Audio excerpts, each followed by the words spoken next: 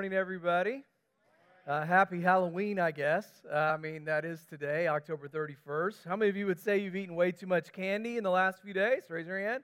All right. And it just seems like we're entering that season right now from October 31st through the end of the year. We're about to overeat, all right? Let's just be honest about that. And between the turkey and the ham and the casseroles and the sweet potatoes and the Christmas fudge, fat grams, calories, and carbs are going to be a real issue over the next few weeks. It's really a season of overindulgence when it comes to eating. And today, what I'm going to talk about, and parents, I just want you to know right up front, I'll be sensitive to the audience today. We are going to hit some topics today, though, and I'll keep that in mind as well, because we're going to talk about being overindulgent in a lot of areas of our life. And we've been in this series on the fruit of the Spirit: love, joy, peace, patience, kindness, goodness, faithfulness, gentleness, and self-control is today. And so this is an area where so many of us have, a challenging area or two where we're like, man, when I look at that area of my life, that's an area where I am overindulgent. Maybe it could be food. 40 to 80 million Americans suffer from compulsive overeating. And yet, on the other hand, many struggle with eating disorders. And it's a challenge for them and their own self-image. Some struggle with spending and overspending. And years ago, I had a couple that the wife was getting credit cards in the mail and was hiding them from her husband. She racked over $100,000 in credit card debt, never told him. Their marriage ended, and there was a real challenge in their life because of overspending. Another area is this growing area of sexual addiction, or maybe seeing explicit images or jumping from one relationship to another.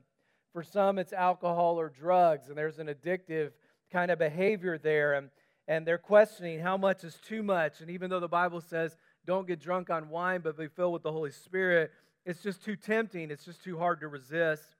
For some, it might be gambling. For some, it might be their mouth.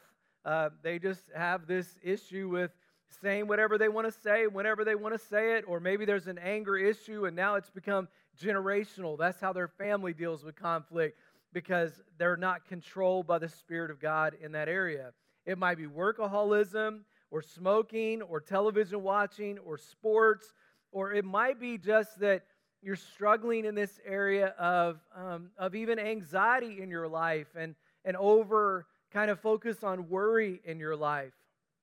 All of us can relate to what Paul writes in Romans chapter 7, where he says, I do not understand what I do. For what I do, I do not do. For what I want to do, I do not do. But what I hate, I do. I have the desire to do what is good, but I cannot carry it out. For what I do is not the good I want to do. Instead, I do the evil I do not want to do.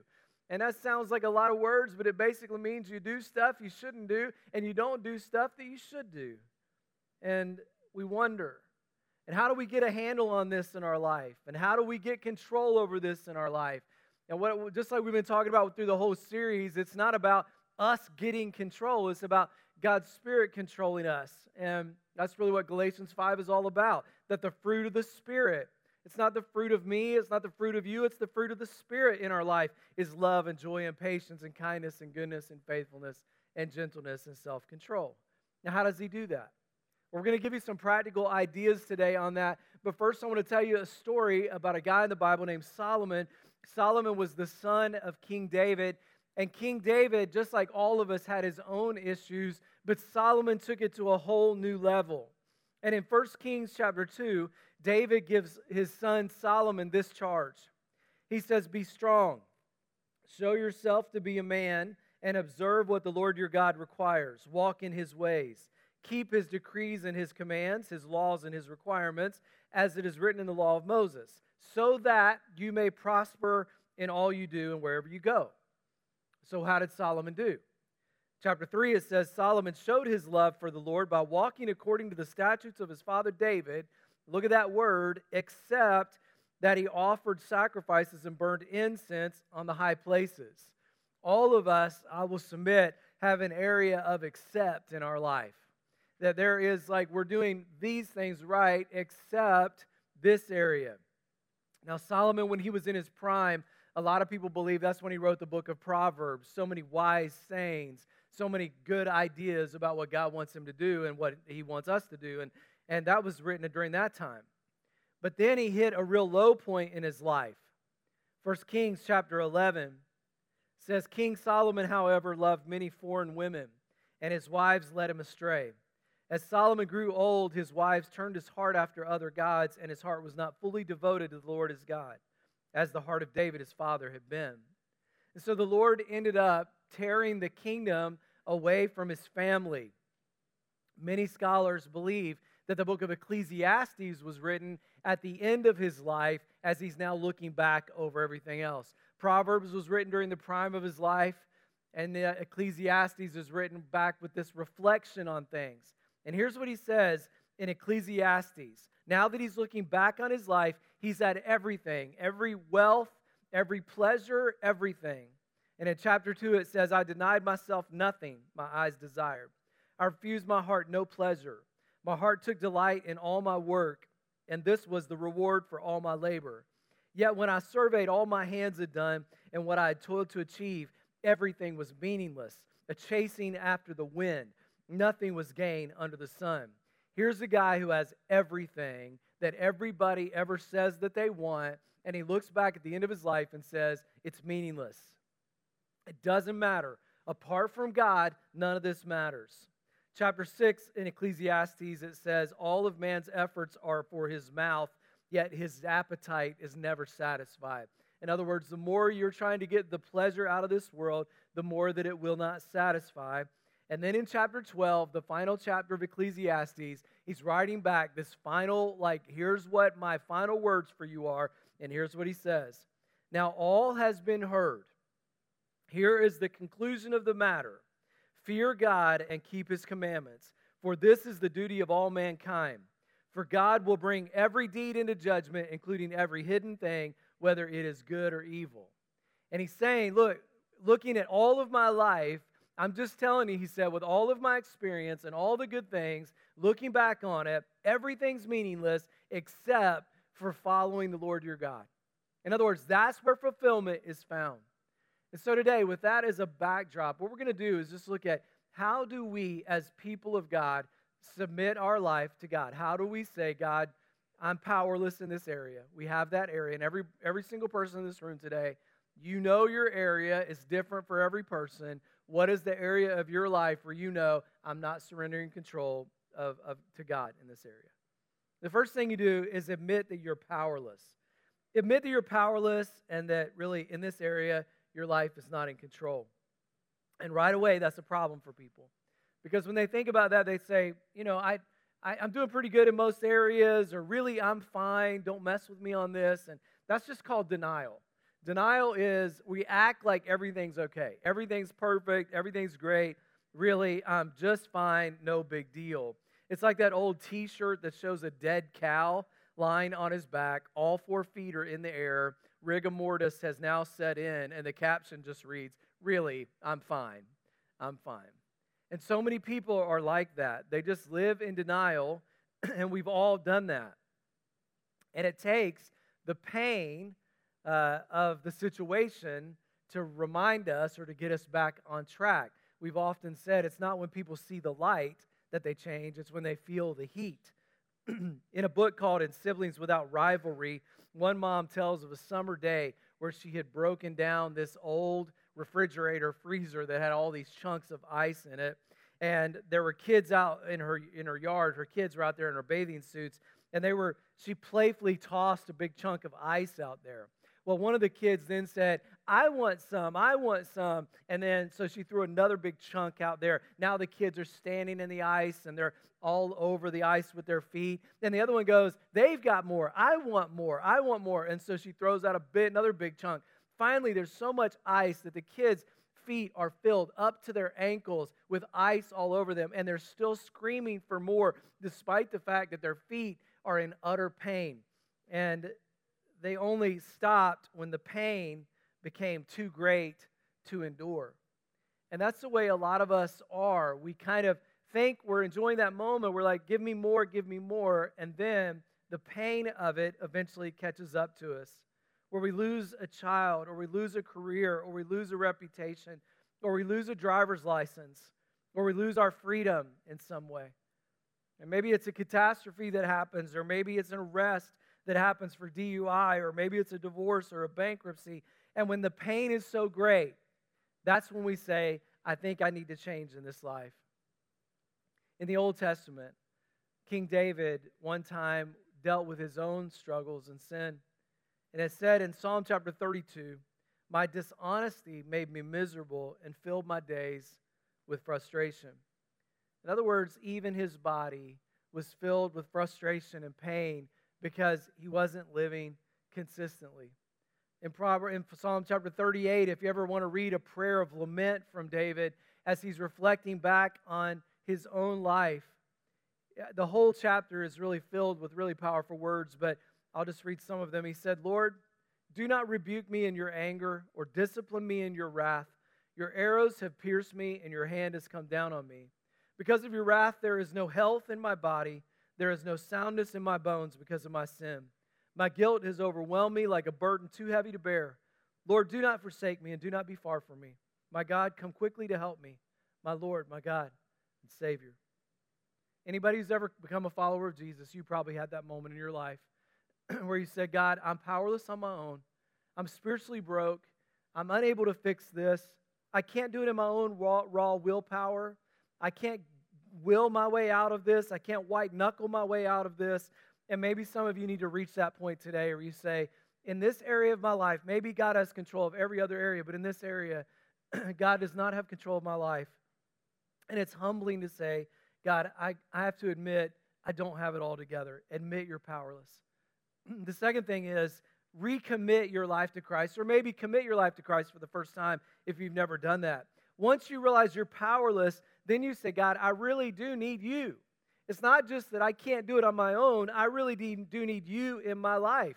I need that moment where I say, God, I need your help. I need your support. I know I've told this story before, and Fred's here this morning, but it's such a powerful moment where Fred, my friend who goes to church here, says he dealt with alcoholism for years, worked for an alcoholic beverage company, and years ago at the Super Bowl in San Diego, knew that if he walked into his hotel room that was filled with alcoholic beverages, that would be it, he would be off the wagon, that would be the end of the story for him. And literally his hand was shaking as he put that key up to that keyhole and just simply fell there in the hallway of the hotel and prayed a simple prayer. And this is why I think this story is so powerful. The prayer was simply one word: help. And from that moment, God stepped in and started to help his life. When that moment he said, I'm powerless in my life and I need to turn the will of my life over to God. I need something else in my life. Paul said in 2 Corinthians chapter 1, we do not want you to be uninformed, brothers, about the hardships we suffered. We were under great pressure, far beyond our ability to endure, so that we despaired even to the point of life. But that happened, listen to what he said, so that we might not deny ourselves, or rely on ourselves, but on God who raises the dead. Paul says we were going through suffering, so much so that this was happening in our life. The pain was so great, so that we wouldn't rely on ourselves. We would simply pray that simple prayer, God, I need your help. That's that moment of submission, the moment of repentance, the moment where the prodigal son was in the pigsty and he simply came to his senses and he realized that he needed to do something else. And the scripture says he got up. He got up. He just simply said, I need to go back to my father. And the Bible says in John chapter 8, verse 36, if the Son sets you free, you will be free indeed. This is not a head knowledge thing. This is not a I now know what I need to do. This is simply a surrendering to God, saying, I know that I need to do it, and now I'm willing to submit my life to Him. And you will miss out on what's available every day in your life, great fulfillment, if you don't surrender the control of your life to the will of God. Say, God, I have a problem. I'm out of control. I need your help. I have a problem with drugs. I have a problem with spending. I have a problem here, God. I need your help. And once God controls your life, you give him control. Once you do that, he's there to help you. The Holy Spirit takes over in that area. So what you say, well, wait a minute, I've tried to do that. So what's my problem? What's my problem? I think Galatians, Paul gives us an idea about what we often do in those moments where we take back control. And he said this, are you so foolish? After beginning with the Spirit, are you now trying to attain your goal by human effort? How many of us have done that? We turned our life over to the will of God, and then later we said, yeah, that was great back then, but I can still do this on my own, God. I don't really need your help. And so maybe today in your own mind, you just evaluate, God, there's some areas of my life, or there's an area of my life that I've kind of become foolish, and I haven't turned this over to you. And I need to do that. Realizing that it's unmanageable, realizing that that you're powerless over it, and then turning your life and will over to Christ in that area. The third thing I would say to do is to permit others access into your life. It's so powerful when you have a friend or a spouse or someone that you can be accountable with, and you say, this is an area I'm really struggling in. Can you help keep me accountable on this? It's one of the ways that God's designed us in relationship with each other to discover his power happens when somebody walks alongside of you. And it's one of the reasons 12-step programs are so powerful is because they're set up on a basis that not only will you turn your life and will over to God, but also then you'll be able to say, I need somebody to help me and sponsor me. And so in AA, for example, they have somebody else who's been there before, who walks with you and says, hey, I've been in that moment. I know how desperate that is, and I can help encourage you through this. And that's the way God has designed us. James chapter 5, verse 16, it says, confess your sins to each other and pray for each other so that you may be healed. Now notice how absolutely essential it is to admit your faults to somebody. It doesn't have to be everybody. You don't have to go public, but just go to somebody that you love and trust and say, here's something that I'm struggling with and I need your help, and will you support me in this? That's the reason community groups are so important around here. That's the reason that having core groups is so important, men to men and women to women, where we're encouraging each other and saying, hey, I know this is a challenge. Let's walk through it together. And I want everybody in this place to know that everybody who's a failure is welcome here. Amen? Everybody. Because, I'm looking around. You guys are a bunch of failures. So am I. And we're all in that same boat together. We have all made mistakes. We all have challenges. We all have issues in this place. And because of that, we all come together and just say, hey, confess your sins to each other so you might be healed. We're here to help each other, support each other, not judge each other. We're here to lift each other up, to say, hey, listen, you can do it. You can make it. We're in this thing together. And so encourage one another. The last thing I would say to do is to transmit what you've experienced. In other words, now that you've gone through something, you've experienced the pain, now you can help walk somebody else through that in your life. With the same kind of comfort that you've received, you can comfort somebody else. And I think that's one of the biggest surprises is that God takes what we have and he allows us to use it for somebody else. Look at 2 Corinthians chapter 1, verse 4. Just look at this verse. It says, God comforts us in all our troubles. Why? So that we can comfort those in any trouble with the comfort we ourselves have received from God. And who better to help somebody and be empathetic with somebody who's gone through alcoholism than to help and to use that to somebody who's now currently going through it? Who better to help somebody through grief than somebody who's been through it? One of the ways my mom kind of walked through the process of grief with my father when he passed away was she went to a local hospital and got involved in a grief program there, and she went through the entire process of that. They did a little montage of drawings or pictures. They did a lot of different things to walk through grief. Then she did it a second time. Why? Not just to receive, but so that she could give to the other members of that group, the new group, who were also enduring grief in their own life. That's one of the reasons she has this women's group over 60. Now that she had been through it, just recently, another lady in their group, Bonnie Beal, her husband Charles died. And now that he passed away, on Thursday, Bonnie was back in the group, and Mom was walking her back through the process of grief. Who better to help somebody through grief than someone who's been there before? And some of you today, you realize, hey, look, I've walked through that dark place. I know what it's like to deal with anxiety. I know what it's like to deal with parenting challenges. I know what it's like to deal with marriage challenges. I know what it's like to have financial challenges.